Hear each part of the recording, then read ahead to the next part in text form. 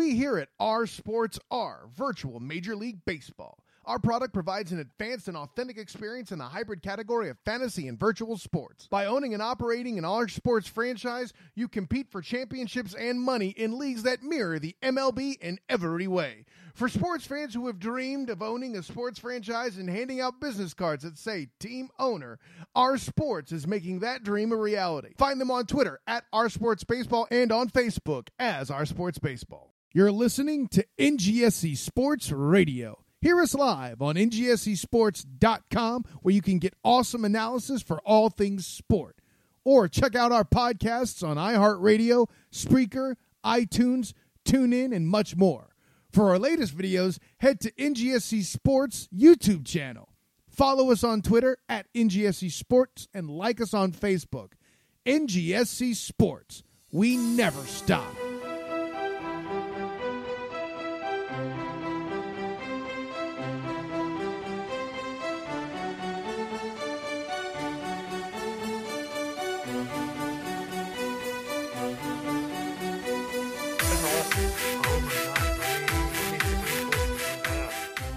Can't find it anywhere. All of a sudden, it was a little ESPN blip, and now it's like I was trying to find it to send it to you, and suddenly I can't damn find it anywhere. I'm trying to think who said it. It was the maybe it was the Guardian or something. Let me see. The Guardian. Let's try the Guardian. I'll click on Lester on ESPN and see what it is. Sport. Here it is. Transfer fail leads to Mares boycott. Wow. This just came out like 30 minutes ago. And you said it's on ESPN FC? Here, I'm sending you the link right now on your phone. Okay, cool. Thank you. Yeah. Wow. Yeah, let's read this real quick before we go through it. Mares threatens to never play for Leicester again. So distraught at being denied his dream move, he's ready to refuse to play for Leicester again, reports the Mirror. Okay, it was the Mirror.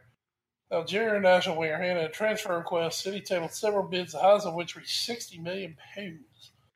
Fox rejected the offer, insisting continuous £142 million move to Barcelona and change the value of their star winger. City would need to bid £95 million. Wasn't it $95 million and a player? Well, here we go. A proposal featuring a £65 million offer and a player in exchange was floated by Leicester City, not that bank, walked away from a deal for the second time on the window. There'll be financial demands of both a player and Alexis Sanchez, and now the selling club in Leicester. Wow. That's it. Yep. So if we want to throw that into the news. Sure. That can... Yes. We can put that in there. Oh, my God. Yeah, that just popped. I was like, what the fuck? I'm like, that's grand. That's great. Sometimes we pot at the right times. Oh my God. It didn't wait for the story that wouldn't wait for Thursday morning. It was true. It had to come out Wednesday night. Thank you. Thank you, football transfer gods. Oh, somebody's looking out for the Afford Fair podcast, and I am very happy for whoever those gods are. Welcome, everyone, to the pod. I am at Edward Green. I'm also just Edward Green in real life. Joined, as always, live, plausibly, by my colleague in crime, Wes Bradshaw, for episode 195. Wes, you back, mate? I am, and in real life, you can call me Nighthawk. Ooh, I like that. Very stealthy. Very stealthy on us, as some of these transfers were. Some maybe not so much. We'll be doing a lot of transfer talk today. We also have a Premier League midweek to review, because that's always a good idea for these teams. We have very, very good for us. Yes, this takes the sting off that FA Cup weekend. Fuck the FA Cup. We'll also, as I may have said last week, we will we'll see how much time we have. Maybe very quickly get Wes's thoughts on the UEFA Nations League draw that happened last week that I discussed. I have no idea what the hell that is. I've seen that. Fantastic. Maybe we'll look at it later. As I said, we'll also take a look at the news and notes, and then finish up with Watch 4 and a big So Rock coming down the pipe for you guys this week. It was a big weekend for wrestling fans. As always, we are presented by NGSC Sports at ngscsports.com. We never stop, as well as Our Sports Baseball. Fantasy baseball just got real. Much more real than wrestling. Don't just play fantasy sports. Own a team and gain equity. And Wes, before we do go, speaking of wrestling, I was actually reading an article today on Vox.com.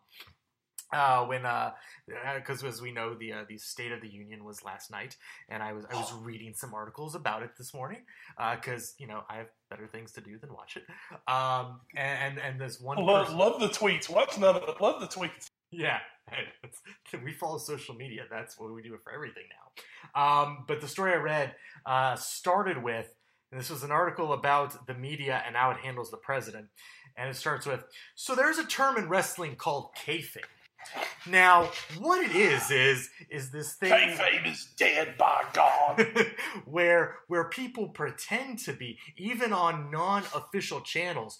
The Rock doesn't actually hate Stone Cold Steve Austin, but he'll tweet like he does, and he'll act in the ring like he does, so as not to break kayfabe. And I was like, yep. Wow, they went really far back on that one, didn't they? Yeah, they did. Fun times. So folks, I'm going to spoil it for you. Sergeant Slaughter wasn't really an Iraqi turncoat. What? Right. He's really a real life G.I. Joe. How dare you take that from me? So let's get to the actual matches. And we are going to start back in the Premier League on Tuesday. This is where we do our kayfabe, because we pretend like we know what about. That's true. That's very true. What? The entire hour 45 of this is just kayfabe. So first, matches we're not going to talk about. We might talk about a few more this week than we normally do. We'll see. West Ham won. Palace won. Benteke finally scored a goal for Palace. He got him up in the 24th minute, but Mark Noble hit back with a penalty just before halftime to level the Hammers up. And that's where it finished at 1-1. Swansea destroys Arsenal 3-1. Nacho Monreal with a goal in the 33rd minute for Arsenal got them off to a 1-0 lead, but was hit back immediately by Sam Clucas just a minute later. And then in the second half, Jordan Ayew, excited upon hearing that his brother's coming back from West Ham, he got a goal in the 61st minute, and then Sam Clucas put Arsenal out of their misery with his brace, wrapping it up in the 86th minute, a 3-1 victory for the Swans. And Wes, last week, I believe, or 2 weeks ago, or last week, you were in that Anfield corner discussing how terrible it was that, Liverpool dropped points on the road to Swansea. And as I said on Facebook, and I even said it, after Tottenham had their 1-1 draw against bottom table Southampton, the Premier League has made it incredibly tough to get points on the road. It's very, very hard. And as much as we love to laugh at Arsenal, and believe me, we did laugh at Arsenal a lot for this. This is the reality of the Premier League. Teams are going to go to the Swanseas, to the West Broms, to the Southamptons, to any other bottom club, and they're going to drop points the rest of the year. Well, yeah, it's tough. It's tough out there. That's the thing. Everybody has some money now. Everybody can go out and invest in players. Obviously, some more than others. Mm-hmm. We're looking at you, Jose Mourinho. You with your no money self. Some more than others. But the thing is, it's no longer the Premier League where 4 teams have everything. 4 teams have a few guys, and then you've got 12 who just they've got nothing. Mm-hmm. Everybody has international players now. Mm-hmm. I mean, guys that play for national teams. Everybody has them. That used to be the big prestige. Oh, wow, we've got 3 England players, and we've got 2 Welsh internationals. Well, now, Jesus, everybody's got national players from everywhere. Mm-hmm. So everybody's got guys. Also, a word the great George W. Bush made famous, strategery-wise. Love it. These managers of these lower in the league teams, they understand how important it is that whatever they do, they've got to stay up. Mm-hmm. I mean, there's no alternative. You go down, you're getting fired. Maybe other than Rafa Benitez, but that was a special situation. You go down, you get fired. Your clubs have the chance to go into complete disarray. Sunderland, how are you guys doing? And there's so much pressure that it stops becoming, well, hey, we played a good game of football today, and hey, the other guy is better than us, and we lost, but hey, it's all right. We'll try hard next time. No, now there's a demand to get results. Somehow you got to find a way to get results. A lot of the times it does degrade into parking the bus. But the thing is now, instead of other than Man United when they park the bus, teams have talent that they can spring a counterattack on you. Absolutely. Once again, other than Man United, who just park the bus and just sit there, and apparently Huddersfield. But you get a team like Swansea. If Swansea can hold you to no goals, Liverpool, or 1 goal, Arsenal, and you start making mistakes in midfield especially, and then at the back. Oh, that Peter Cech error. Oh, God. Ooh. They're still good enough to, teams, they still have good enough players where they can have a great moment or two during the match, and they can put a ball in the back of the net. And you've seen it from Swansea the last week.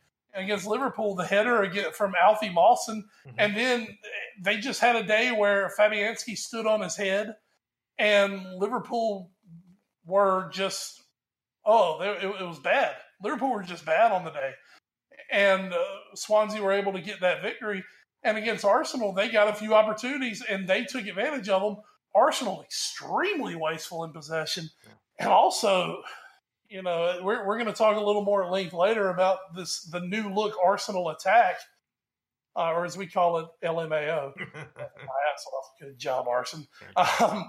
But in midfield and defense right now for Arsenal, they are a shambles. Yeah. I mean, they're bad. And that's what happened to them. They got beaten in the midfield, and they got caught out at the back. And if the goals aren't flowing in, there's only so much your attack can do. Once again, I'm a Liverpool fan. I know all about this. When you're getting beat in the other phases of the game, it's bad news for you. And it was bad news for Arsenal. It was bad news for Liverpool a week ago. But, here's Swansea. They've won 2 straight matches. They won 2 on the trot against 2 of the top teams in the league. And they're still in the relegation zone. Yeah. And that just shows you, now it's very close down there, but it does just show you that there's quality down there. I mean, look at West Brom, who are suddenly playing better. They're in the relegation zone. Yeah. It's hard to get movement because at the bottom, these teams are so evenly matched. They play differently, but they're still matched up evenly. And then the top teams, if you catch them on an off day, these bottom teams still have good enough players that they can spring the big upset, except against City, of course. Of course. And to your point, how you're saying that teams can play they can turtle basically in defense, and then they can spring a counterattack, and they're good enough to. You look at some of these numbers. Arsenal on the day, 71% possession. Swansea outshot them. That shouldn't happen. Swansea had 12 shots to Arsenal's 9. Each team had the same amount of shots on goal. If a team has almost 3/4 of the possession, they shouldn't be outshot. That absolutely cannot happen. And that I think speaks to what I guess they hope they are getting with Pierre-Emerick Aubameyang, and now with their, as you said, their revamped offense. We can talk about this later. I'm not terribly convinced. I don't want to say much because I don't want to be made to eat my words, but we can talk about this later. I'm not totally sold on Arsenal's new look offense anyway, but they do go down. As we round off Tuesday, let's go ahead and head to Anfield Corner, where they went on the road to a bottom half club and came away with a victory. 3 goals. One from a reinvigorated Emre Can, as well as a goal from Roberto Firmino, and a penalty, his first on the season, from Mo Salah. That's right, haters. Harry Kane and Mo Salah are at the top of the table in goals. 2 penalties between them. 2. Just remember that. 2 penalties. In third place. Salah missed the other one he took this year. So. Yeah, and in third place, Sergio Aguero. 16 goals, 4 of them from the spot. Just remember that, guys. Just remember. Get some. Exactly. But obviously, Wes, a much better game for Liverpool than what they showed on the weekend. We can get a little bit into that later, but also an improvement from the Swansea match. We don't have to talk about how much they miss Roberto for Philippe Coutinho. Don't have to talk about that. But obviously, this was a much better effort in another game, like the Swansea game, that could have been trouble for Liverpool, but easily dispatching Huddersfield in this one. Well, you made the comment earlier talking about Arsenal having Swansea. Liverpool were the exact same way, 70+% possession against Swansea. The difference against Swansea was against finish. Yeah, they were very wasteful. They had some good opportunities. They didn't finish. You didn't see that invigorating kind of pop from Liverpool that we've come to be used to. But once again, I just felt it was a match that they gave away against Liverpool. Looked like Klopp had gotten something through to them since the FA Cup match. They need to come out, play with passion, play with desire. They did it. And they took advantage this time. Once again, now big time. I believe it was almost 78% possession in this match for Liverpool. 70. But in the past we've seen that usually isn't good.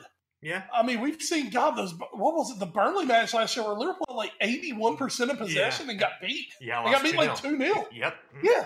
Couldn't score. Well, and then of course we saw it against Swansea, we saw it against West Brom in the league match a few weeks ago when it was 0-0. But this time Liverpool do that, but they are able to find some good shots. They get some good goals. It started off with Emre Can from the long range effort. He's playing for that contract this summer. We'll get into that as the season goes on, but just real quick, I think we're seeing the string being played out for Emre Can here. But hey, you know what? The way kind of like baseball players, if they're in a contract year, you seem to get the best out of them. Mm-hmm. Hey, buddy, you want to play with that big contract? Score some goals. There you go. Break up play, make plays. Hey, look, if Emre Can is a big part of us getting into the top 4, and then he leaves in the summer, I mean, I'm not going to be happy with. He played well. Yeah. He didn't do what Mahrez did or maybe doing and just stop playing. So, but he got that. Firmino scored a goal that defied the laws of physics almost. I mean, that was the tightest. He literally had the ball on the out of bounds line and somehow got it in on the near post. It was insane. The goal just before the stroke of halftime, that gave Liverpool a ton of momentum going forward. And then finally on the penalty, Salah steps up, takes the penalty, and just puts the game away. That said, Huddersfield never showed any impetus to try to come out and play with Liverpool at all. I mean, we're not talking about, parking the bus and getting a lead and parking it. We're saying when they were down 2-0, they were not coming after Liverpool. They were playing 11 guys behind. Mm-hmm. So it was truly about once Liverpool got on the board, it became an extremely comfortable 3-0 win. Mm-hmm. And that's what Liverpool needed, truly. We saw the return of Jordan Henderson, the much derided Jordan Henderson, who may have been man of the match yesterday, played an outstanding match. Was outstanding off the bench against West Brom over the weekend. Oh, my God. Every time you're just – literally, this is how it works with Liverpool. When you're ready to throw dirt on the grave, suddenly they're man of the match. And then when I'm ready to call them potentially world class, they go to absolute shit. It's just what it is. When I wanted to talk about Emre Can after the Man game, oh, my God, we got to re-sign this guy. He's world class. He's showing it right now. Then he goes out and has an absolute stinker against Swansea. So I think I just need to keep downgrading all Liverpool's midfielders for the rest of the season. See what happens. But it was a clean sheet, which was big. Mm-hmm. Once again, Huddersfield didn't exactly offer much going forward. But a clean sheet. Van Dijk did not play. Mm-hmm. He was on the bench. Klopp said it was a physical issue. So, I don't think Klopp's lost any faith in Van Dijk at this point. Just didn't want to go out and risk him in a match that, once again, Liverpool knew they were going to have the entire match. Sure. So it was a match where you could go to a back of Lovren and match it, because those guys are going to play around the center of the park the entire match. So that's exactly what happened. Anyway, Liverpool back with the win, the 3-0 win. The goals help because that helps your goal differential. And as we'll get into with some of today's results, Liverpool climbing the table this week. Absolutely. And just real quick to your point, again, in contrast to that Arsenal match, Liverpool, again, 3/4 of the possession. This game, though, Liverpool 14 shots, 7 on goal. Huddersfield mustered only 5 shots, only 1 on goal. So that's the difference. Swansea, when they turtled and they did get possession, they took advantage and they pushed forward hard. Huddersfield, not so much. And it came right into that midfield as Milner, Chan, they were breaking things up. They weren't letting guys get behind. There was one goal in that Arsenal match that they picked out Granit Xhaka. I believe it was the first one, and watching where he went and what he did, it looked like the idea of what on God's green going on the field. Yeah. And that led directly to that first goal. And it's just, Arsenal are somewhat a little shambolic now. Liverpool you're just like, all right, what's going to show up? With Arsenal, Arsenal Fan TV is a very, very popular show to watch these days. So much fun. As for the Wednesday editions of the Premier League, Everton beats Leicester, the team Riyad Mahrez will never play for again, 2-1 at Goodison. We're Theo's team now. New entrant Theo Walcott comes on and hits a brace, making it 2-0 inside 40 minutes. Jamie Vardy had his little party at the penalty spot and scored in the 71st, but that was all Leicester could muster as they are sending out basically everyone. I know they sent out Leandro Ulloa. I believe he went to West Brom. I believe they also sent out Islam Slimani. They sent out Ahmed Musa to, I think, somewhere in Russia. I think Moscow. So very, very interesting times over at Leicester. Newcastle and Burnley drew 1-1 at St. James.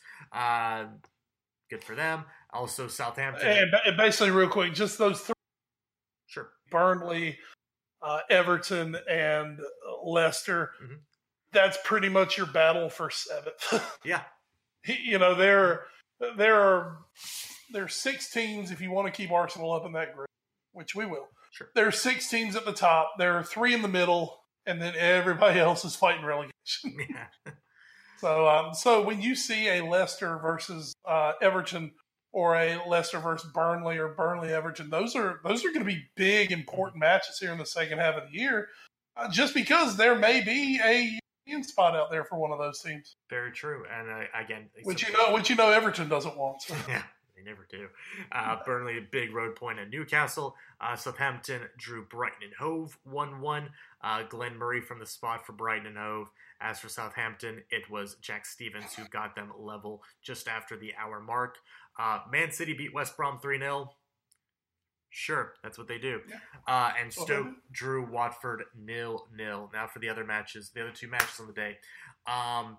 First, Chelsea 0. Bournemouth 3. Up the cherries. Callum Wilson, Jonas Stanislas, and former Chelsea, then Bournemouth, then back to Chelsea, then back to Bournemouth, man. Nathan Aki with the 67th minute clincher. All these goals coming in the span of about 16 minutes in the second half, sending Stamford Bridge into a stunned silence. And Wes, with what we've been hearing, they bring in, I mean, we'll get to this obviously in the news and notes, but they bring in Olivier Giroud, they send out Michy Batshuayi. They don't, Alvaro Morata's kind of hurt, and he just hasn't been really doing a whole lot. Is there a chance, and you can also talk about a match a little bit if you want to, but looking more macro, is there a chance if Chelsea gets knocked out maybe in like the round of 16 of the Champions League that Antonio Conte doesn't finish this season as the head man at Chelsea? The only way I can see that happening is if suddenly they go into a little tailspin and Liverpool and Tottenham start to walk away a little bit. If they fall to fifth and suddenly they're 6-7 points behind Liverpool, they're 5-6 points behind Tottenham, and if that happens, you've got to assume that place is because, they are. I think we may have actually brought this one up sometime in the past, just a throwaway line. The old Bobby Knight book, Season on the Brink. Yeah. That is kind of where we are right now with Chelsea. Now, of course, Bobby Knight was established, god at Indiana basketball and went on to continue being a god at Indiana basketball for many years to come. But it was just a season where they had just won a championship recently. I believe it was 2 years after they had won a national championship. Mm-hmm. Bobby Knight was this big celebrity. He was this huge personality, and he just got this feeling where, I can't be touched. I'm the man. The pressure was just amping up on him big time. And I almost think that's what's happening today. Now, obviously, it's a different beast, college basketball, compared to, football here. But Conte is, he's showing all these signs that he's kind of losing it a little bit. Yeah. The war of words with Mourinho, his inability to trust players that he brought in. Well, and then the fact that they went through virtually every striker in the Premier League during the transfer window. Exactly. Yeah. And the word I've heard from that is that it was never really that he wanted any of those guys. It was more him just being like, hey, you know what? I've told you I need a striker. You want to go get me a big-time striker? Well, let's get Andy Carroll. Let's get Peter Crouch. Let's get this guy. Let's get that. And just give me somebody. I don't give a damn who you give me. Just get me somebody. And it was almost like his way of, just saying, well, you know what? You won't get me what I want. I'm going to be, it's like being a petulant child. Yeah. And then, once again, we'll talk about it a little more later, but to end up, don't get me wrong, Olivier Giroud's had a good career at Arsenal. But you would almost think that you wanted someone who could complement Alvaro Morata. Yeah. Now you just have two big strikers who can score with their head. Yeah. And that's pretty much what you've got. And now you send out Batshuayi. There's no... Now, there's no... There's not a lot of pace when you're trying to score goals outside of Hazard, really. Yeah, there's definitely no pace up front, but there's... God, I cannot suddenly think of what I want to say. There's no variety. Yeah. That's what I'm trying to say. There's no variety up there. And...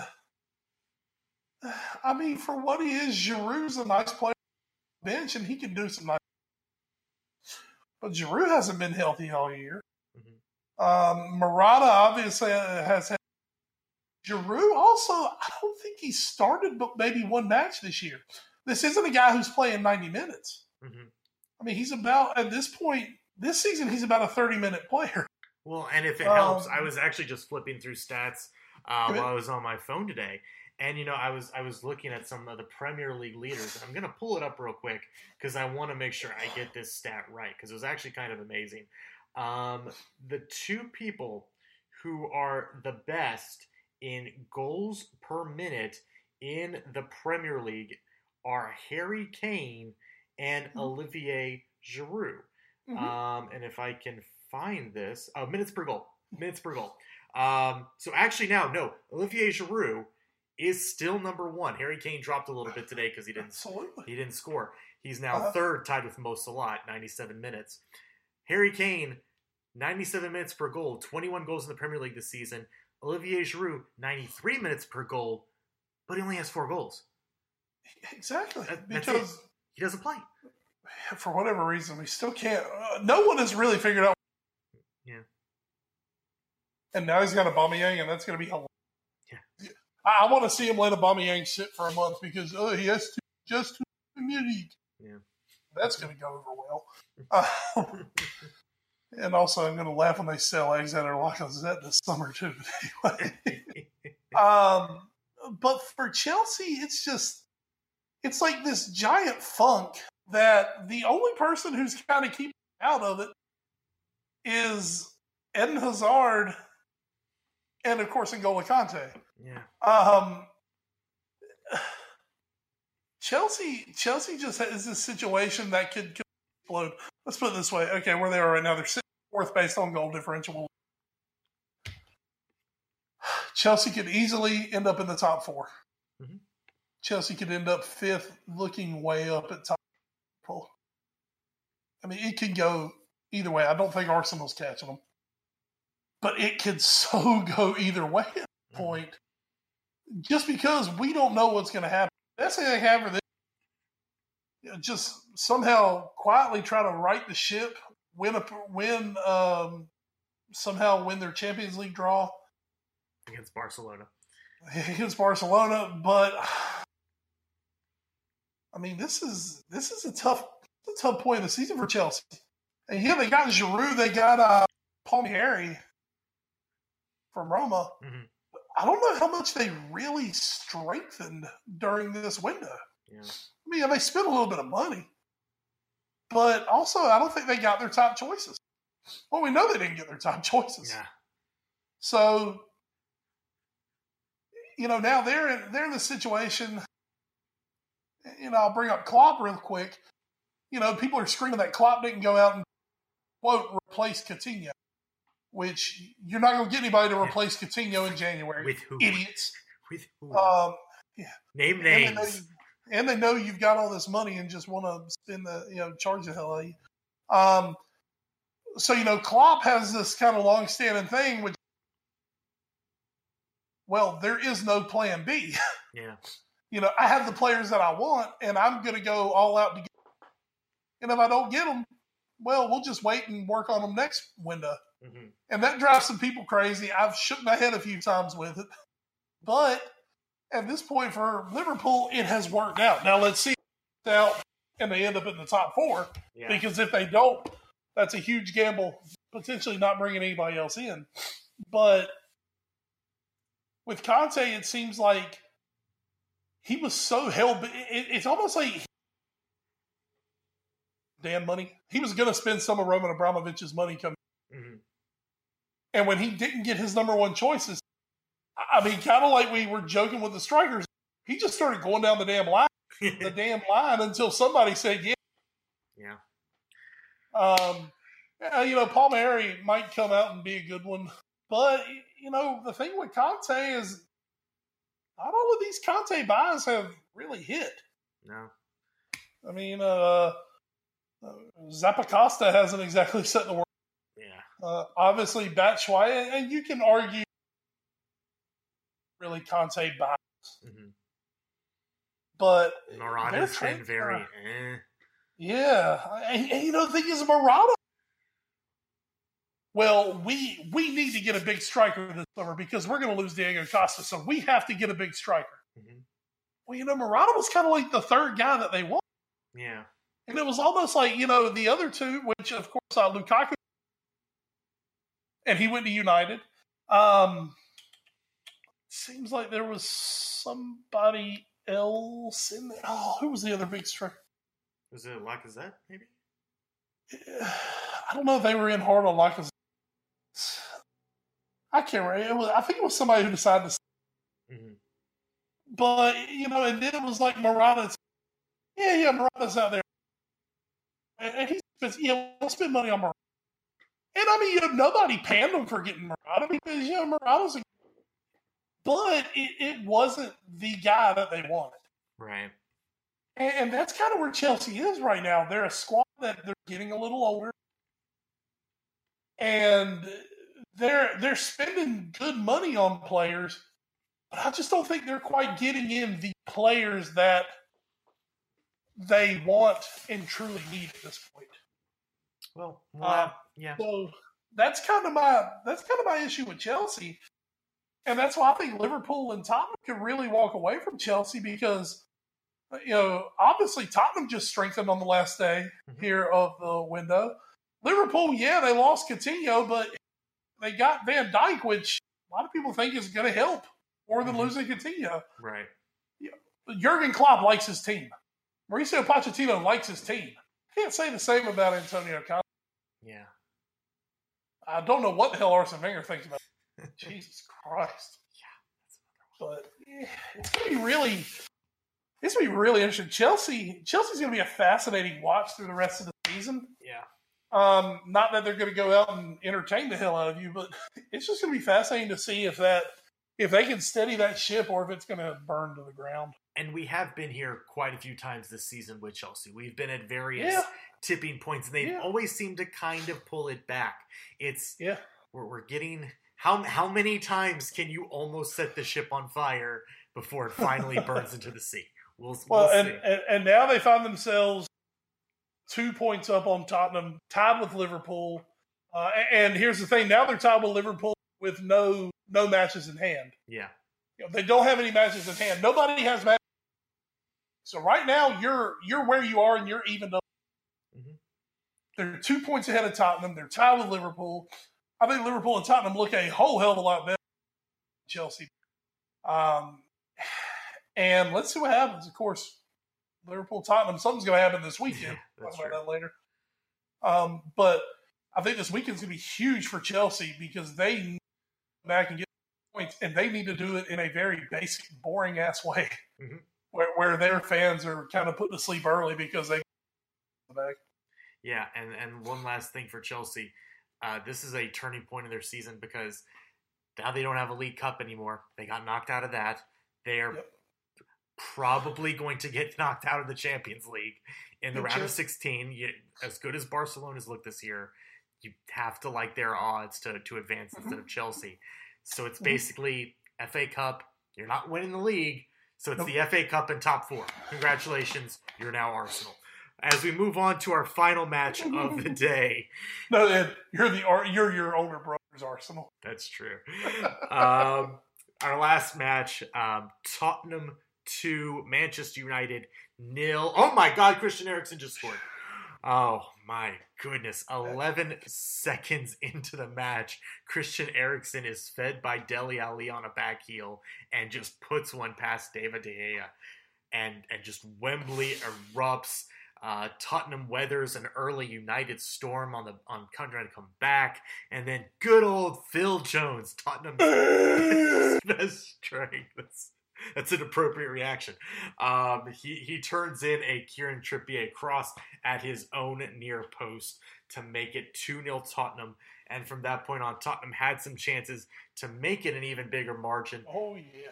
But David De Gea kind of standing on his head after being surprised a couple times in the beginning of the match. But Tottenham now have won, I believe, 6 straight at home against Manchester United. Josie can't be thrilled about that. Alexis having flashbacks to last year's North London derby at Tottenham. Just nothing going right now for United. And as you say, Wes, Tottenham pulling closer back up into that top 4 race with this big win. And with Chelsea, obviously, United losing.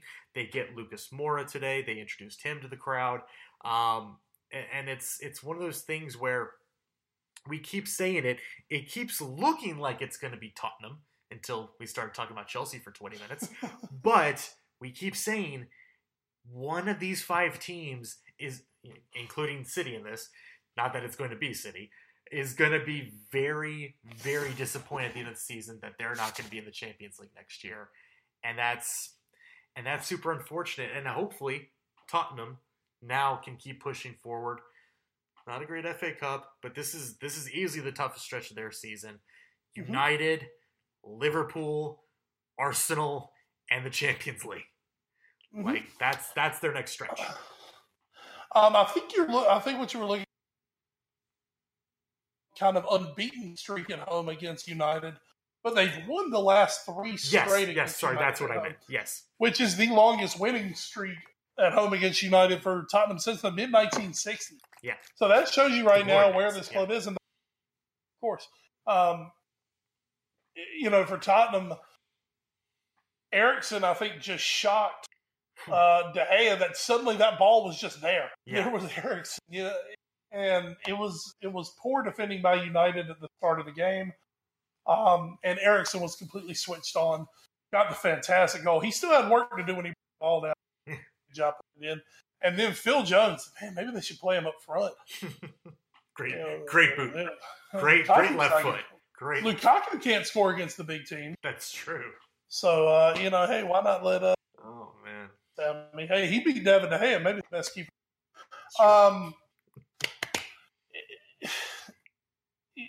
Tottenham, they get the job done. And once again, Tottenham have that look where, okay, now it's time to run.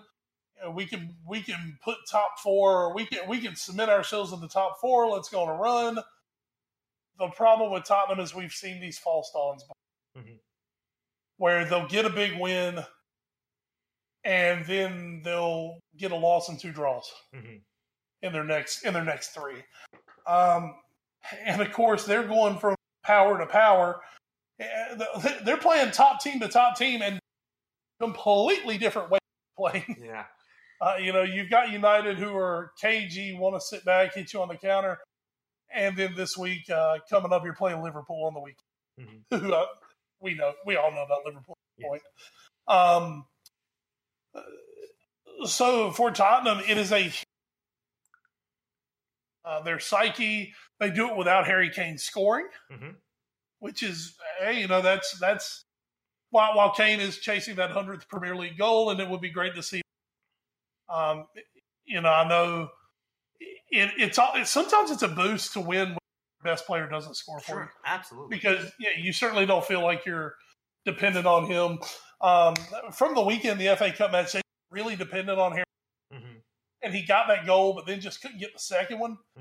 And they've got themselves in a tough spot having to get the replay now in the FA Cup. At this point with Champions League, trying to get in the top 4, it's one of those you hate having to. As I was watching the Liverpool match the other day, when we cut it to 3-2, my thought at that point was score 2 and win. I was almost hoping once he got late, I was like, all right, guys, don't fuck this up and get us a replay. We don't need a replay of this. That's a defeatist attitude. And of course, I wanted to see us win the cup. But, at the same time, there are truly bigger fish to fry than the FA Cup. That's a little sad, but that's the current state of everything. So, for Tottenham having to get that replay, it's not a great thing. But, I mean, they should go and win that replay. Yeah. But, big one coming up this weekend. We'll kind of see for both teams. Are they back on track? Or was the midweek kind of a one-off, and there are obviously still issues with both of these squads? It's going to be a big one for both of them. I mean, very, very big for both of them for those top 4 hopes. Yeah, and as we close our talk, that is a perfect segue into the schedule for this coming weekend. Should be noted, Marwan Fellaini came on in the 63rd minute of the match against Tottenham, left in the 70th. No real reason was given. I did see that actually.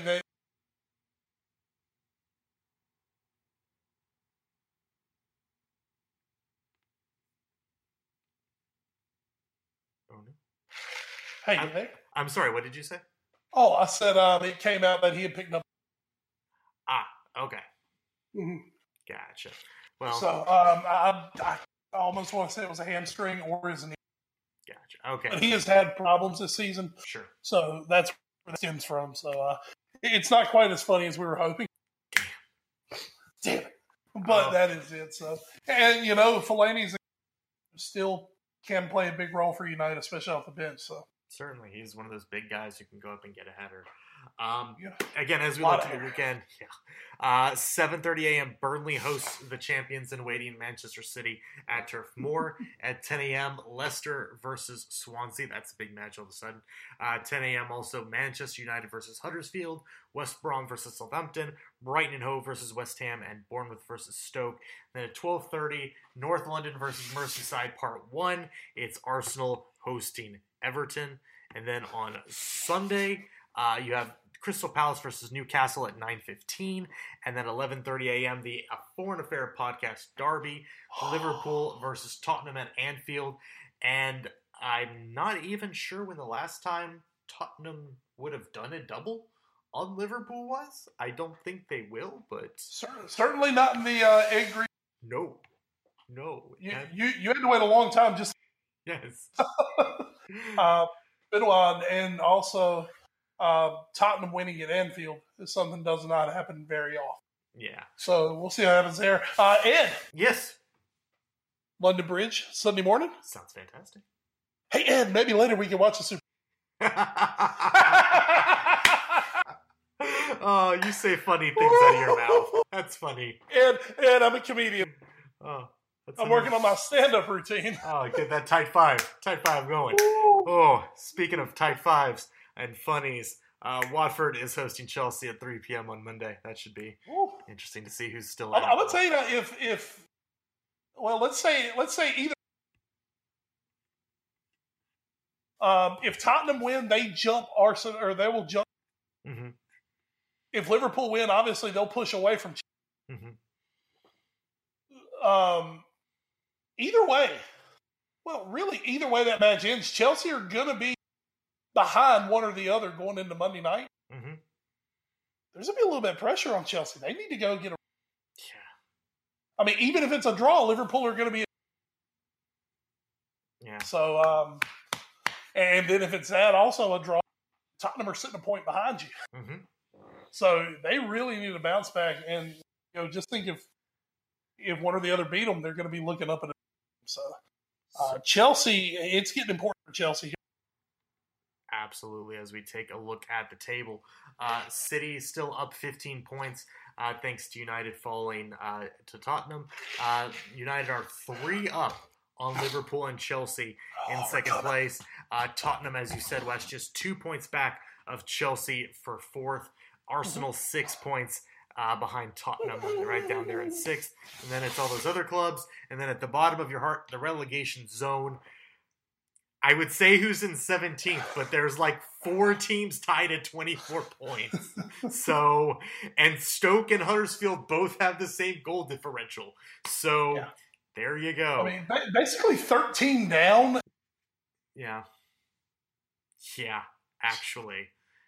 And you did mention Southampton and West Ham. Yeah. And that's a big one because they're both a win could help drive one of them out of the relegation zone.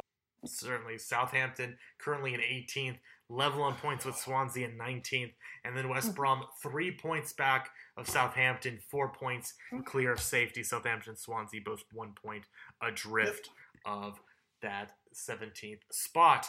So now as we go to the FA Cup, hey, that happened. Your advancing teams: Sheffield Wednesday, Manchester United, Leicester, Huddersfield. Wait, what? No, that's gonna be a replay. Huddersfield and Birmingham are gonna do a replay, as are Tottenham and Newport. They're also gonna do a replay. Non-replays, also Notts County and Swansea. Swans, they're gonna do a replay. Coventry beat MK Dons. Millwall and Rockdale are gonna do a replay. Southampton beat Watford. Brighton and Hove beat Middlesbrough. Wigan beat West Ham. Hey, remember Wigan? It's their cup. Ed, I know you'll get to it, but they will be facing Man City. Yeah. The last 2 times they faced City in 2013, they beat them for the cup. In 2014, they knocked them out of the 4th round. They've got City's number. Yeah. Well, at least whoever was the manager then. Roberto Martinez. Mancini. Oh, you meant who was coaching City. Sorry, I thought you meant who was coaching Wigan. Yeah. Sheffield beat Preston North End. West Brom beat Liverpool. Chelsea beat Newcastle. And City beat Cardiff. So your matches in the 5th round are going to be Leicester versus Sheffield United. Chelsea versus Hull. Sheffield Wednesday will be playing either Notts County or Swansea. West Brom versus Southampton. Brighton and Hove versus Coventry. Huddersfield or Birmingham will be hosting Man United. Millwall or Rockdale will be hosting Newport County or Tottenham. a lot of oars there. And then, as we mentioned, Wes, Wigan will be taking on Manchester City on February 19th in Wigan. Any thoughts on the FA Cup, or do we really need to go over it? I hate to be out of it, but you gave me the choice of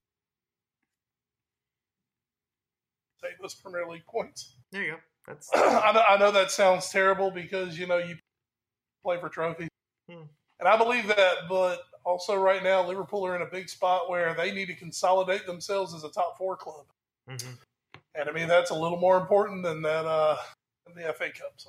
Absolutely. So that's going to do it for our game talk. Let's head to the news and notes. As the transfer deadline closed earlier today, a lot of stuff coming in. Let's start. We can talk a little bit about some of the clubs. I do have some of the signings here. Let's start though, Wes. I want to take you back to little Babby Wes in short pants and a backwards hat. Back all the way back in like 2014, when if I had told you, hey, you're going to sell Philip Coutinho and loan out Daniel Sturridge, I think you would have punched me in the face. Sir, I would have punched you directly in the dare you. No, I would say, though, out of those two, the selling of Coutinho would have been the least surprising of them. That's true. The fact that Daniel Sturridge has ended his Liverpool basically by being lost, that's probably. Yeah. Wow. I mean, it's one of those how the mighty have fallen. Mm-hmm. It's not one of those stories where, Sturridge pissed away his talent or did something stupid. I mean, just injuries, man. Every time you turn around, that dude was. And, 2013, Daniel Sturridge, the year Liverpool finished second. Oof. When it was Sturridge and Suarez, and the year before, oh my God, it was devastating. Sturridge, Suarez, and Sterling, with Steven Gerrard in the midfield, was one of the most devastating attacks. And Daniel Sturridge was a huge part of that because you could not, under any circumstances, just focus on Luis Suarez. And Sturridge was massive, man. And I thought he had a really nice look. Obviously could have been better. The injury robbed him of that. Robbed us of the chance of seeing flat out one of the great English strikers. And I hate that that's the way it is. So I wish him luck. The good thing about Sturridge is he can't play against us this year. Yeah. But hey, he gets to play against United. He gets to play against Chelsea. He plays against Tottenham. He plays against Arsenal. Go get some points for me, big guy. Go score some goals. If he plays. Yeah, that's what I said. It was funny. I was watching the Transfer Day special after the Tottenham United match on NBC Sports, and Robbie Earl, they were talking about this transfer, and he's got a lot of goals. I know he's missed a lot of time, but he's got a lot of goals in him. I'm like, but he's got to be on the field to score those goals. Yeah. Robbie? I mean, that's the whole thing. And, it looked like over the last...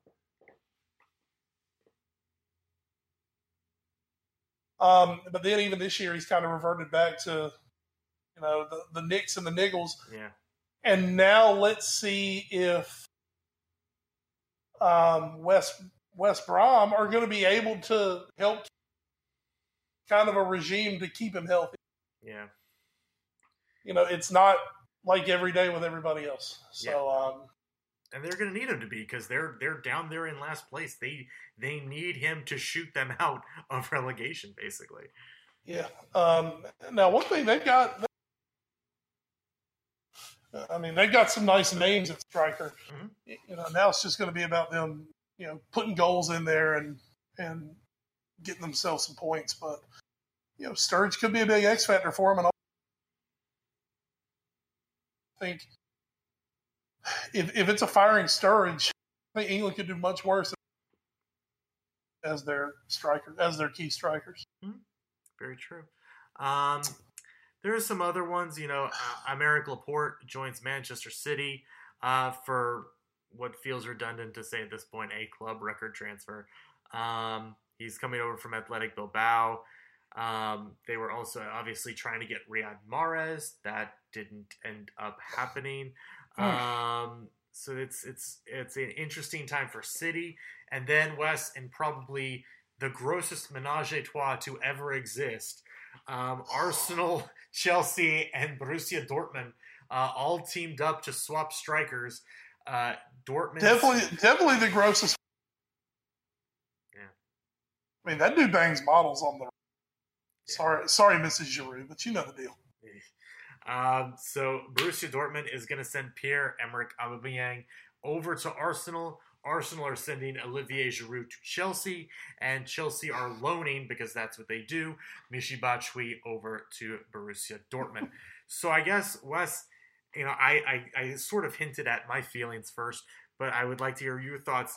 Do you think somebody actually won this deal? This triangle of strikers? I mean, the obvious answer to that's got to be. I mean, Aubameyang's definitely the best out of those. Mm-hmm. He definitely. I think he definitely has the make the biggest immediate impact. For Dortmund, I mean, we'll see what Batshuayi does. Maybe a change of scenery is going to help him. Mm-hmm. You know that. And, the thing is, everybody saw he's scored 10 goals this year, I think. Yeah. I mean, the guy, it's not like he never scores. Yeah, it's not like he's Balotelli coming into Liverpool.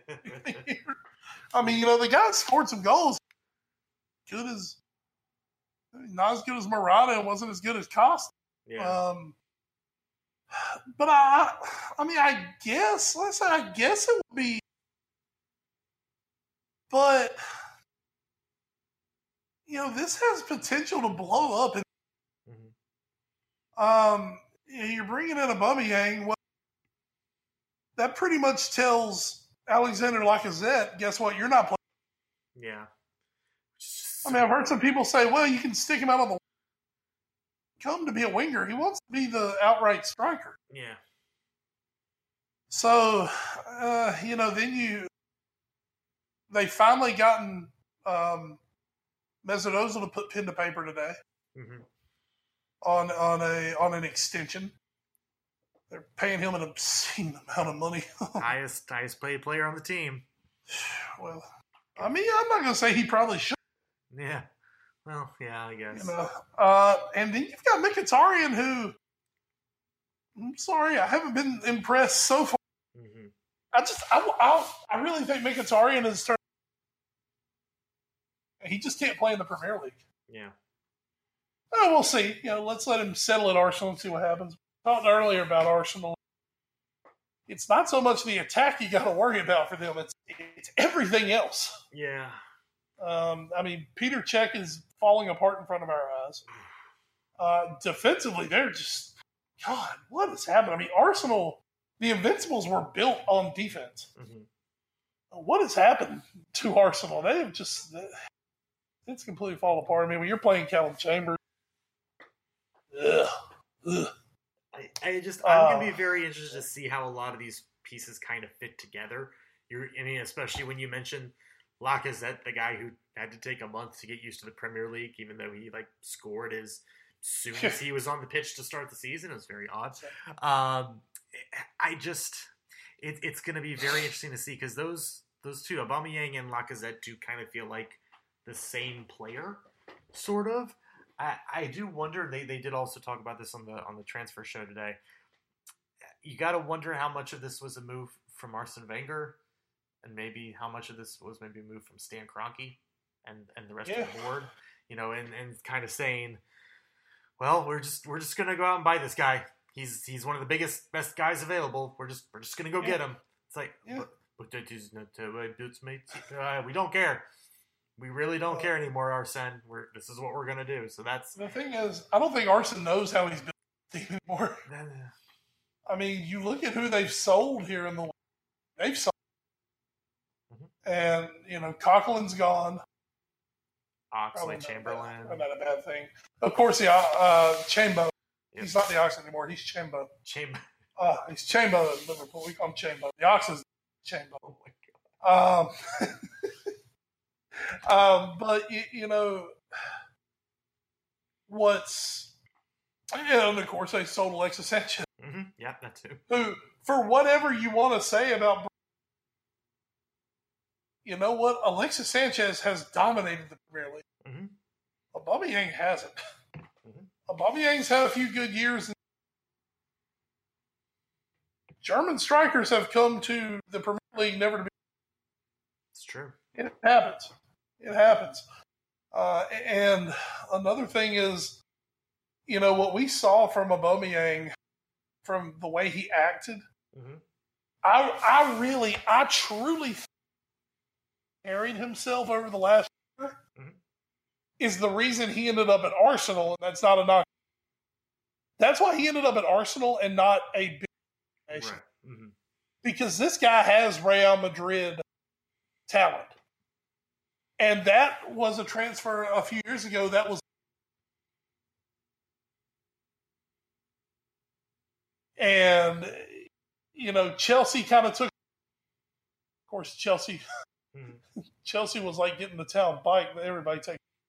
I was called Arsenal, Chelsea sluts. But you heard him link with United a few times. That didn't really go anywhere.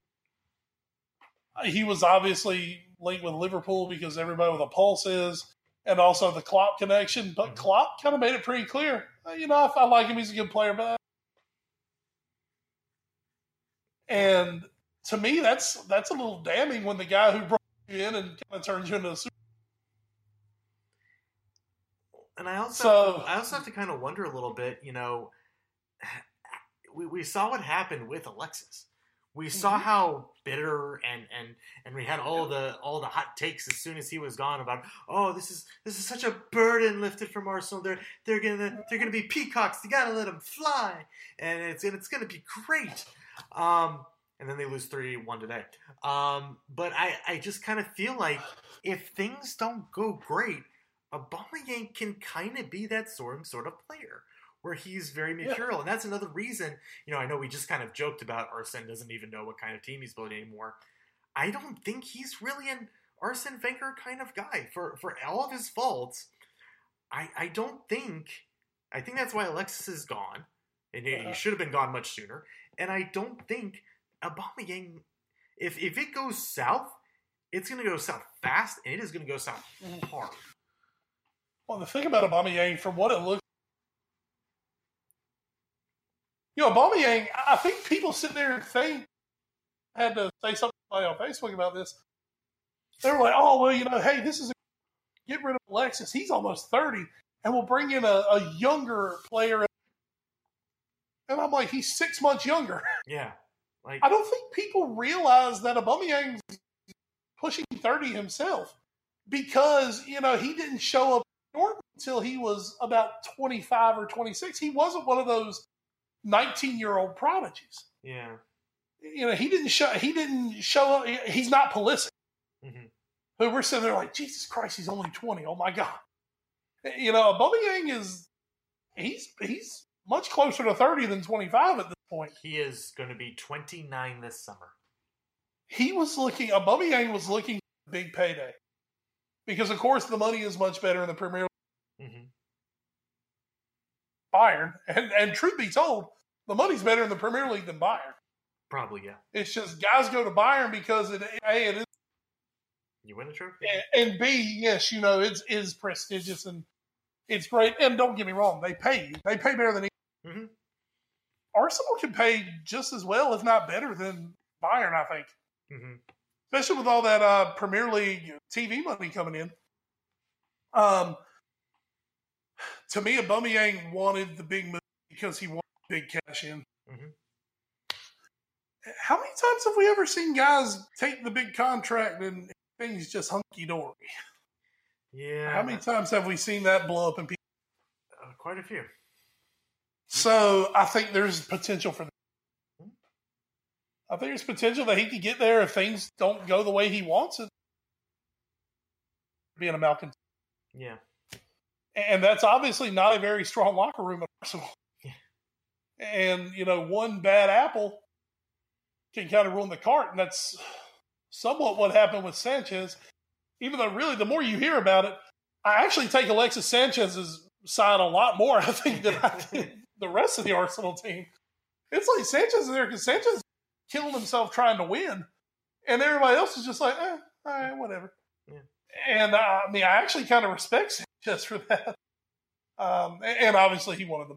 Yeah, that's it. But for Arsenal, I think this is a big gamble for Arsenal. A lot of money. And it's a fact, too, that they could be alienating. Well, I'm kind of hoping it blows up in their face. Oh, yeah. But, this is risky. Yeah. This is very risky, I think, for Arsenal. This is very Tom Cruise risky business. Very, very crazy. Dun, dun, dun, dun, dun, dun, dun. So our last two stories. Actually, do you want to? I mean, we kind of talked about it in the pre-show. Do you want to talk about the Mahrez story, though? I mean, we can touch on it real quick, just since we're here. Yeah. I mean, we don't have a lot of sources. Yeah, it's just as it's coming out. Just literally as we were about to start this podcast, basically from the Mirror. According to them, Riyad Mahrez is so distraught. He's heartbroken. He's crestfallen. Denied his dream move. This dream he has had since he was a young kid of how old he was 6 months ago. Of moving more like about 2 weeks ago. Yeah, of moving to Manchester City. Remember, his dream was to move to Arsenal. Yeah. Oh, God. That is... I just, as a quick tangent and aside, that is becoming the funniest thing, is to hear every person who makes a transfer now saying, it is my dream. It's been my dream forever to come to this club that is now paying me oodles and oodles of money to say Don't forget, until about 6 or 7 years, City, because they didn't know anything about Manchester. Yeah.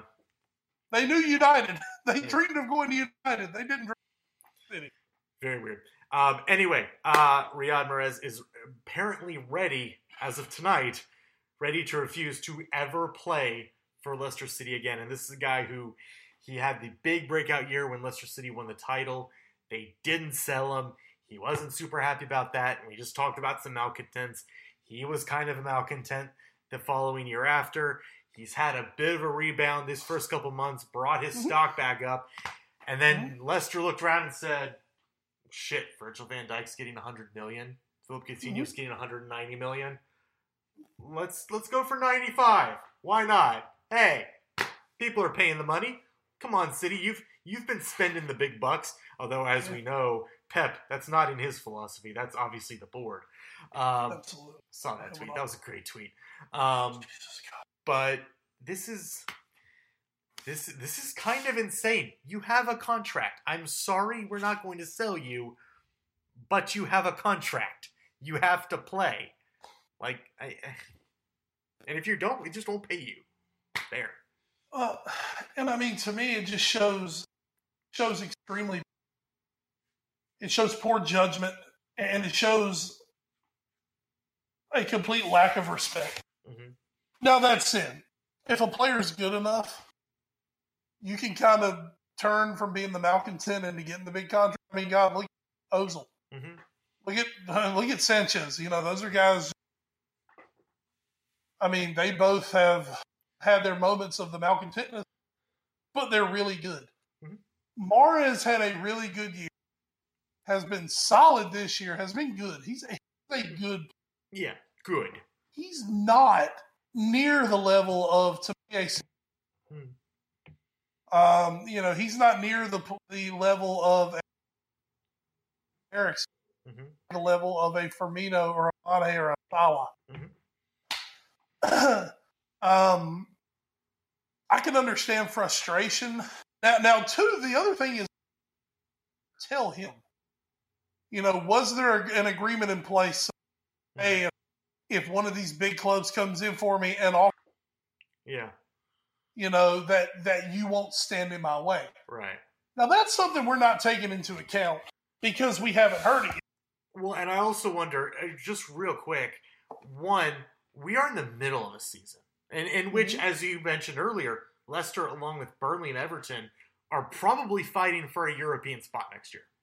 Like, I can understand if Leicester is hesitant to sell someone who has been crucial to their success this season in the middle of the season. I understand that.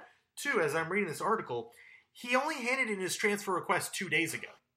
Exactly. Like, he didn't put in his transfer request at the beginning of January and said, guys, I appreciate all you've done for me, but I'd like to leave now. Can you please try and work out a deal in the next month with Man City? No, it's like 2 days. Hey, can you guys get me out of here?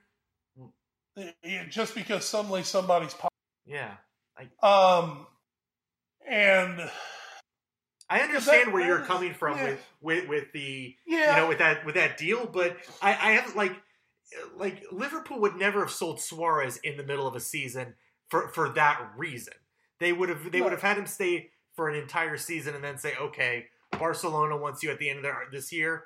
Go ahead. Thank you so much for your time.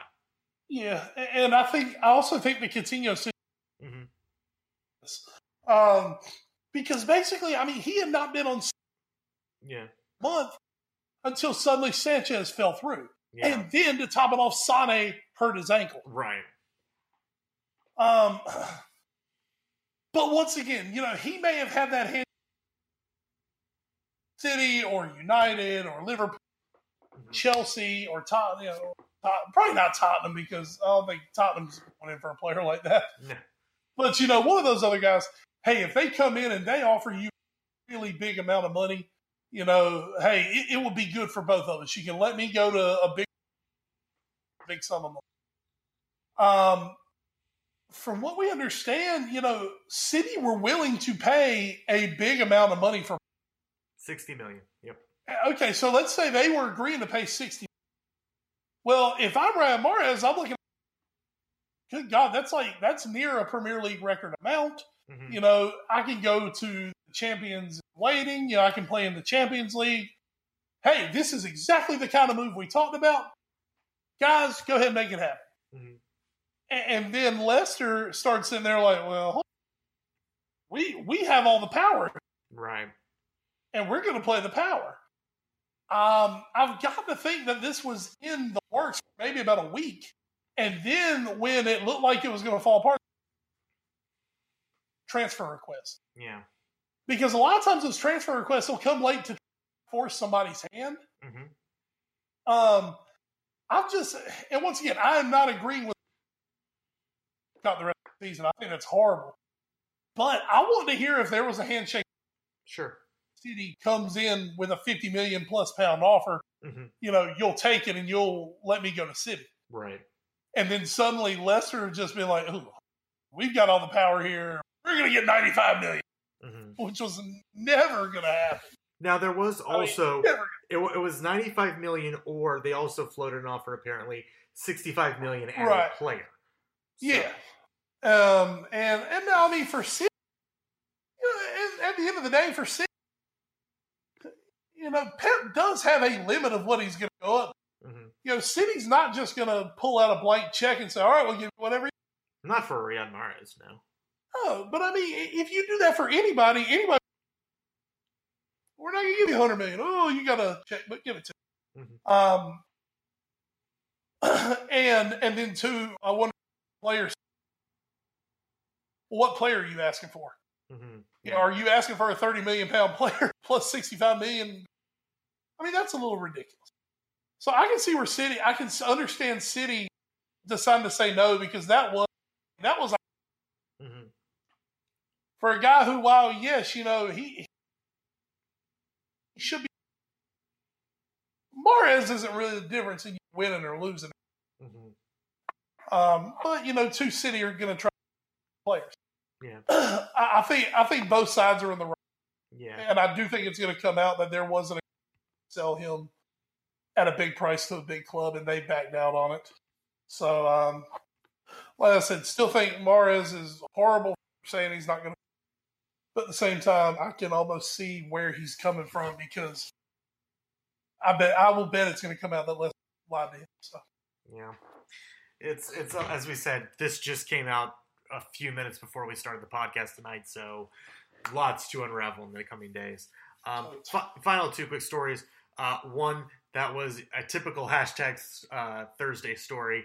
when last week I was doing the pod by myself, I may have mentioned that in talking about United, hey, Jose Mourinho, maybe he won't last the rest of the season. Ha ha ha ha ha. Thursday, Manchester United gave him a contract extension until 2020. So there goes that. I still think he's not on the thickest of ice at United. He's never on thick ice anywhere he is, really. But this might kind of, I think, solidify it at least a little bit. Like, I obviously don't think he's going anywhere this year. No. Maybe not even till, like, deep into next year. So. Well, we'll have to see what happens because, as we know, a contract's worth the paper that it's written on. That's true. I mean, if United suddenly go to hell,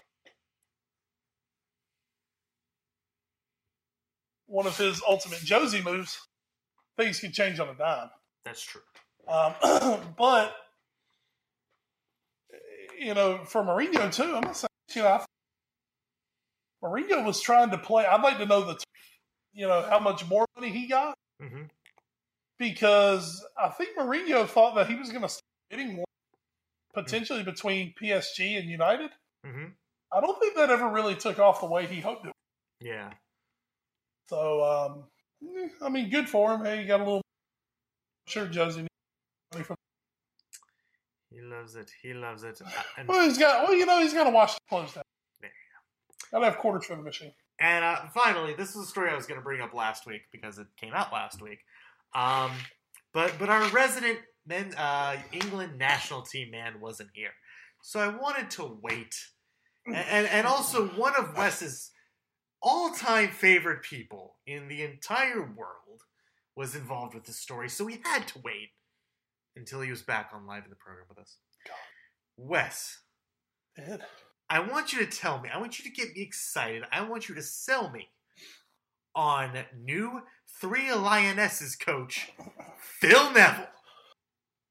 There's not really anything to sell him. This is, I don't understand why shit happened.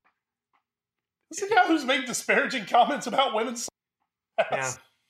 And now you're hiring him to be the manager. Way to do the research, guys. Oh dear. Way to punch his name into Twitter. Yeah. I have.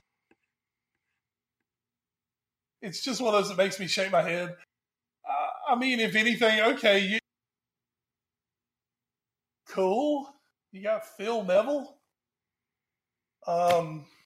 So, yeah, you probably have track record of being a manager. Yeah, you probably have the most. You probably have the most recognizable managerial name in women's football. But it's not exactly a who's who. Yeah. Coaching women's national teams. So, good on you, England. I like this one. Let's see what happens. I like this paragraph in the article on The Guardian. Asked to name the leading goal scorer in the Women's Super League, Neville was stumped. For 20 excruciating seconds, he mused on the question before eventually deciding it could not be Izzy Christensen, an English forward playing for Manchester City. Annoyingly for Neville, it was Christensen. See, I didn't know, he said, but the damage was already done. Neville will have to get used to people trying to trip him up because, through no fault of his own, well, a little bit of fault of his own, it is an appointment viewed by many as a botched job by the Football Association, given his lack of experience and knowledge and his casual sexism on Twitter. So I added that last part in.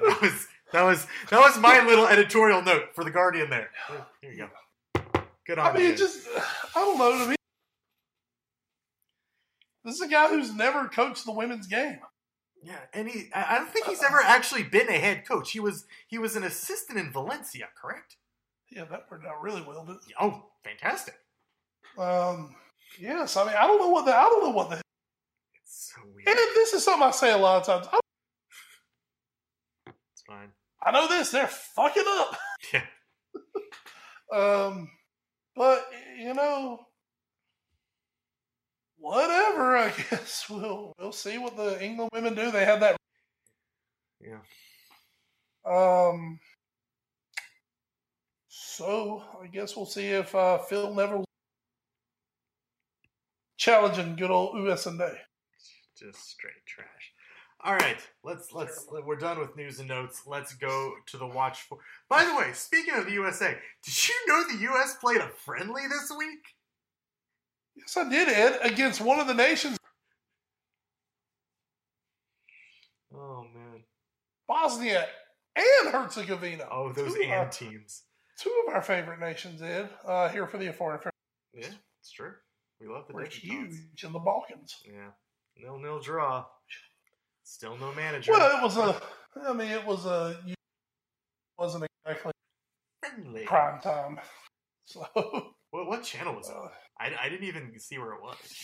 I think it was on ESPN. Maybe the ESPN family of networks. Which could mean anything. Wow. Well, the only big news we'll see is next month when somebody becomes their new president. No disrespect to you, ma'am, but I hope it's not Hope Solo. So, as we move on to Martino 2018. Glorious hair, man. Wes, in the watch for, what are you watching in the week that was or the week that will be? Oh man, lots of stuff on the telly, Ed. Stuff I'm excited about. We just had the on NBC. Mm-hmm. Of course, coming up is the Winter Olympics. Yes. Rebecca Lua will be there, though. Yeah, but that's not enough to make. So we got the Winter Olympics coming up. So the Brave has hit the midseason break. As of right now, there are no more episodes ordered of the Brave. I know you. I've seen you become part of a Twitter campaign for this. Yes, I had to get it on the Twitter. Great. But yeah, I'd love to see the Brave come back. It's been a great show. 14 episodes. I'm hooked. I wish they'd definitely keep it. That's one we'll have to see coming back. The Paramount Channel. Ed, do you know about the Paramount Channel? I don't know about the Paramount Channel. Formerly known as Spike TV. Formerly known as TNN, the Nashville Network. Mm-hmm. It goes back a long way, Ed. Paramount Channel, obviously owned by Paramount. Anyway. They have a mini-series. It's somewhat of a mini-series. I believe I don't know exactly how many episodes it's going to be, but they're doing an hour a week called Waco. Oh. Taylor Kitsch from Friday Night Lights fame. Also played Lieutenant Michael Murphy in oh God, I've forgotten one of my favorite Lone Survivor. Ah, yes. Yeah, he was a Lone Survivor. He is playing Dash. And it's supposed to be really good. I've DVR'd the first one. This is my I'm in the 2 long ass work weeks, so about to get some time off. So I'm gonna definitely catch up on Waco. But I'm interested in it. I will remember Waco. I believe I was 11 when it happened. I was paying attention to it. Man, it was. But you want to talk a mess? Yeah, a little bit. You want to talk a mess? That was a mess. So I'm interested to see that because I specials on it, watch documentaries. So I'm interested to see how they play this. But the little bit I've seen in he's channeling David Koresh very well. So you can say that's a good thing or not. But yeah, so and also in one of my absolute favorite guilty pleasure shows is back. Another Period. Oh boy is right in that show has no limit, no filter. Never. But it certainly makes the 1920s look a whole hell of a lot. So yeah, if you just want to burn 22 minutes, check it out, man. It's great. That's my watch for this week. My watch for this week is going back to my faves. Great News just ended their second season. Hopefully there's a third, although I will say the way season 2 ended, if that was the end of the show, not a bad place to end it. Everybody's in a decently good spot. It's not bad.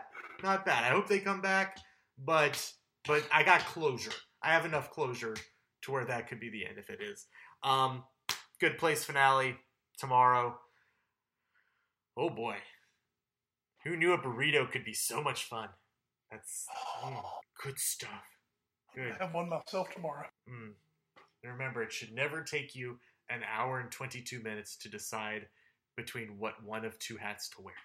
Just never, ever let that happen. And just remember, folks, fedora is never the answer. No, that was the only answer.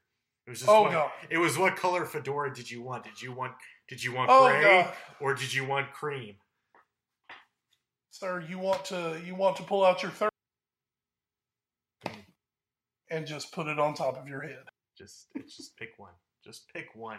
As we're talking about fedoras and round things, I want to talk about the rings and the squared circle that is used in wrestling. Rumble. It's Rumble time, baby. I'm not gonna lie, that may be your worst segue. What is this, episode 190? That's the absolute worst week. 195, and I think I've gotten worse every time. Wes, let's get so raw. Man, we're talking about one thing this Rumble. Man, I've got to give it to WWE. That was a hell of a pay-per-view on Sunday night. Heard it was good. I didn't agree with the placement of some of the matches. Mm-hmm. I kind of understand why they did it, but, I'm a little more of a traditionalist. Mm-hmm. But we'll get to that. It wasn't a deal breaker for me by any means. We had 4 matches and 2 Royal Rumble matches. The tag team title matches, just real quick, the Usos retained. They beat Gable and Benjamin. On the Raw side, the Bar won the titles back from Seth Rollins and Jason Jordan. Not a lot for me to go into on that. They were both good matches, don't get me wrong. I wasn't totally invested in either of them. Mm-hmm. I was invested in the title matches, though, in a handicap match, a 2-on-1 handicap match with Kevin Owens and Sami Zayn versus AJ Styles, where if Owens and Zayn won, co-champion. Never seen anybody split the title before. That would have been interesting. I say would have been because AJ Styles overcame the odds, rolled up Kevin Owens after Owens Styles came down, rolled him up, got the 3 count, retained the WWE Championship. Owens and Zayn screaming. They were running theme of them in title matches over the last 4 or 5 months. That's obviously going to build after the Rumble match. But real quick, the other title match was the triple threat between Kane, Braun Strowman, and Brock Lesnar. Carnage ensued as we knew it. But kind of as a lot of us guessed would happen. Not so much hoped would happen. Brock Lesnar did retain his title. He pinned Kane for the win after incapacitating Braun Strowman. Tables were destroyed. Chairs were used. People just got the living shit beat out of them. Still the most entertaining thing pretty much in all of wrestling to me. So big, so strong, so athletic. Such a great character promo. Braun will definitely be back. I'm going to go to WrestleMania and face Lesnar. I'll touch on that in just a minute before we finish up. So Brock retains, AJ retains. The titles don't change. And then as we go to the match as well, kind of threw me for a loop. In the middle of the show, at 8:15, here comes the Men's Royal Rumble. Oh. The Men's Royal Rumble has been the that's ender for the last decade has been the men's. So never had a Women's Royal Rumble. Mm-hmm. But apparently that's going to go on last. So the men come out. They have the Rumble. It wasn't the greatest Rumble of all, but I was really, really interested in the ending of it because of the guys that we. Now, WWE, don't get me wrong, they've been.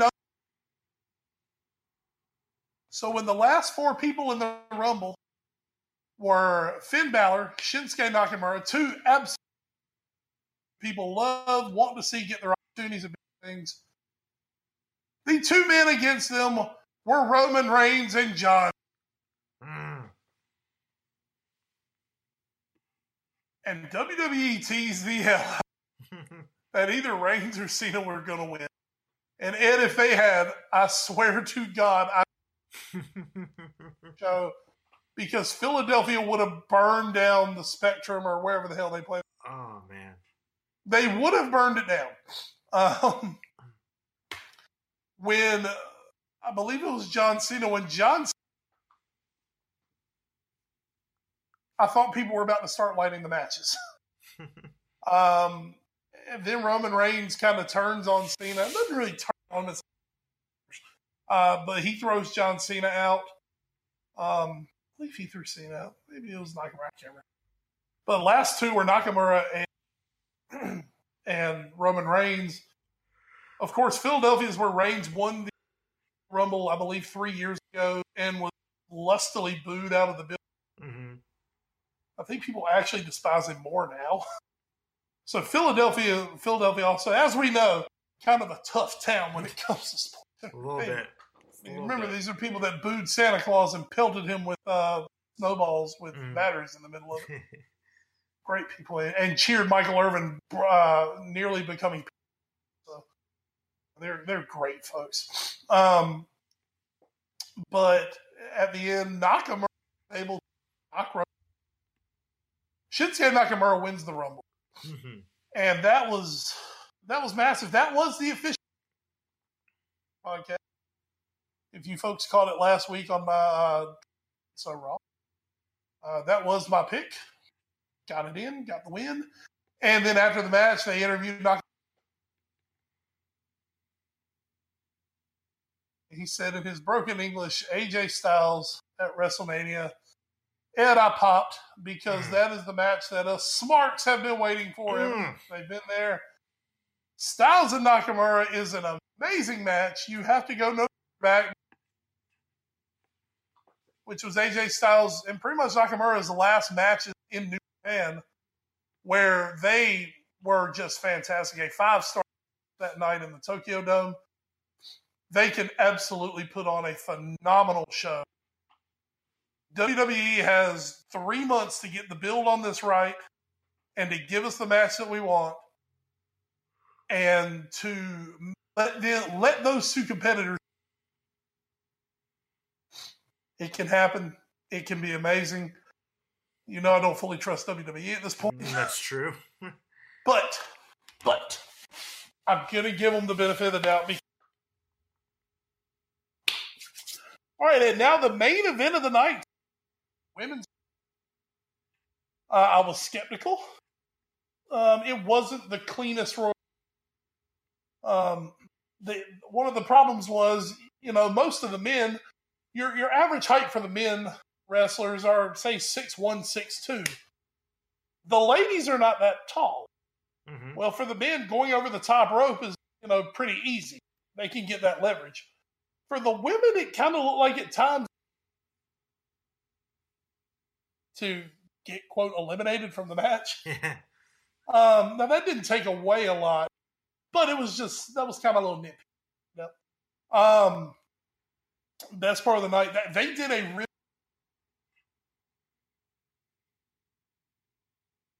few surprises thrown in there along the way, which is how the Rumble usually works. With the women, considering the more limited number of women that you have on the roster, they had 18 current women in the match. So you had 12 more spots to, which was cool because that brought up some NXT people, including Ember Moon. I know you have an appreciation for it. So she was brought in, and then there was a call them the Legends, the former ladies in the WWE. The Bella Twins made their return. The highlights of the night for me were Kelly Kelly. Just to look at her and what she was wearing, it's just magnificent. Vicky Guerrero had a really funny part. And then, of course, the return of Trish Stratus. Sir, as a 17, 18, Trish Stratus was God to me. That was the be-all, end-all of womanhood, 1999. And, sir, she ain't bad now either. She is, I believe, 42 years old, and she is spectacular. So, Trish was actually in the final. The MVP of the night was Sasha Banks. She went down to. She was in the final five. Maybe she was in the final five, or final six, something in there. But she went long. She was your longest survivor before getting thrown out. At the end, you had Asuka in the match. The Bella Twins were doing a good job of NXT and WWE, still undefeated. When Nikki Bella decided she needed to turn on her out of the match, so it looked like Nikki Bella and Asuka. They had some good moments, and eventually Asuka. So here's Asuka now. She's the Empress of Tomorrow, whatever the hell they want. But she's really good. She's really good. She's really fun to watch. So at that point, the two champions came into the Alexa Bliss. Good. Didn't go off tonight. No. They came into the ring, and it was kind of left up to Asuka.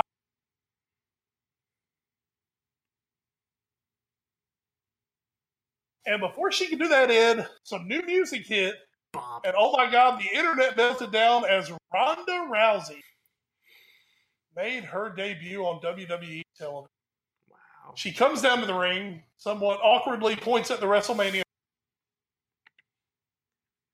The universal sign of, hey, I'm here, I'm Mania. Who am I going to fight? They popped the crowd a few times. First, she got in Charlotte Flair's face. Then she got in Asuka's face. Still not a solid idea of what she's going to do yet. But for WWE, Ronda Rousey's a huge name in the world of sports and entertainment right now. She's crossed over from MMA into Hollywood. She's a name that everybody knows. That said, she has said that she is 100% committed. Mm-hmm. Everything I've read says that. Yeah. Yeah. I guess we're going to start. I kind of hope early on they don't over. Mm-hmm. Make her a special attraction for a while. But kind of hold her, make her a special attraction. What I think is interesting is that she's not assigned to a show. She can bounce back and forth shows to start with. So now the one rumor I have heard is that it's actually a mixed gender tag match at WrestleMania, and it's going to be Ronda and Kurt Angle versus Stephanie and Triple H. Ooh. So she did have a little moment with Stephanie McMahon at the end. But I mean, a lot of excitement coming out of it. Potential for Lesnar and Braun down the line. A lot of cool things going on. Finn Balor had an awesome showing. He was, like I say, he was in the Final Four. He was the number 2 guy into the Rumble. Mm-hmm. So he started it. He went all the way to the final. I'm really enjoying his character development. I think he's moving more toward heel, which I've been saying for a long time. Put him with Gallows and Anderson, reform the Bullet Club, make him a heel. That's what they've done. He's subtly turning heel. So, and that's the best way. Don't install our so much, but let that turn happen subtly.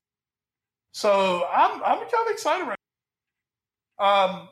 Real quick, what we learned on Raw is to determine the challenger for Brock Lesnar at WrestleMania, we're going to be having the Elimination Chamber coming up at the end of February. It'll be six people in the Elimination Chamber, and they are doing qualifying matches to get in.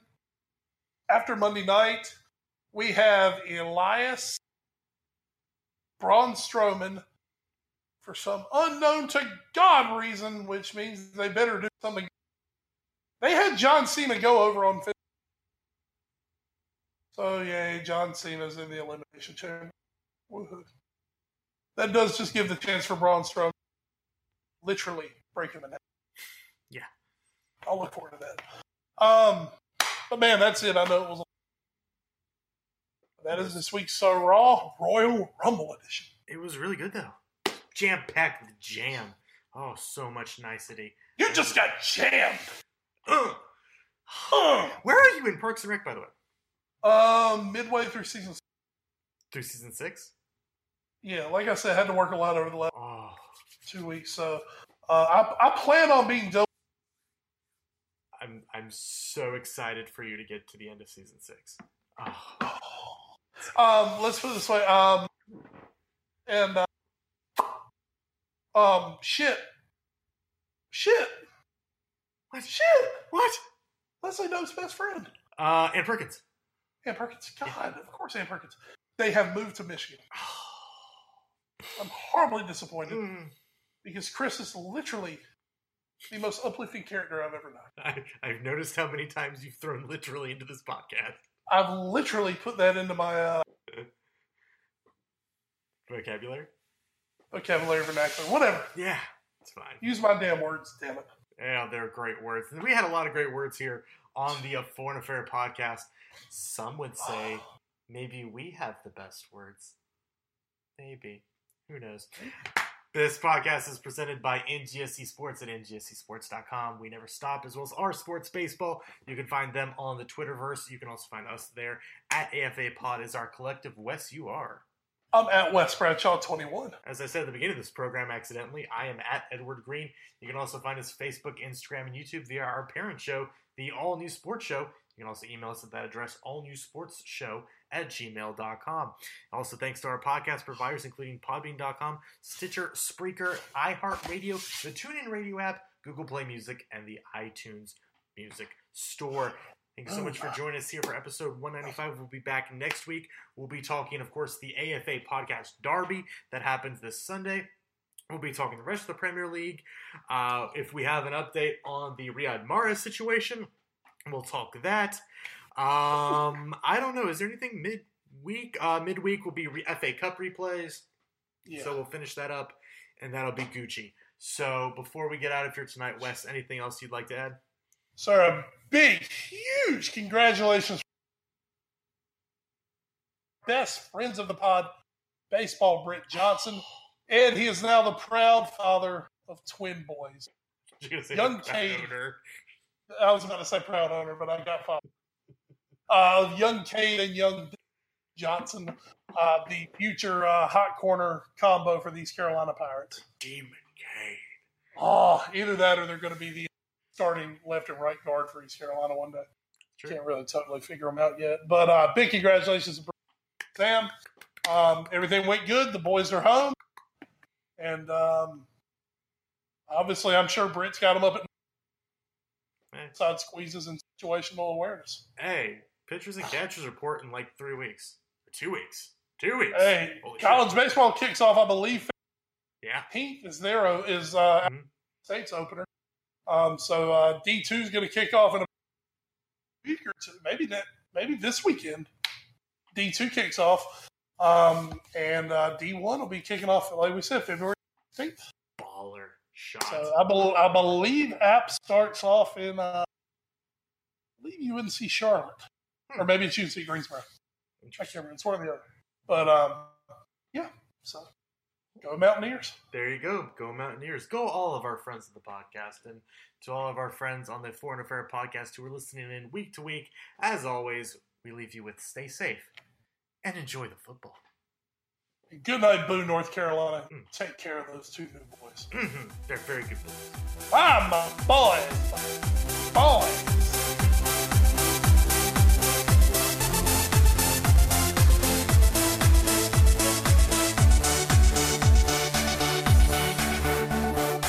You're listening to NGSC Sports Radio. Hear us live on ngscsports.com, where you can get awesome analysis for all things sport.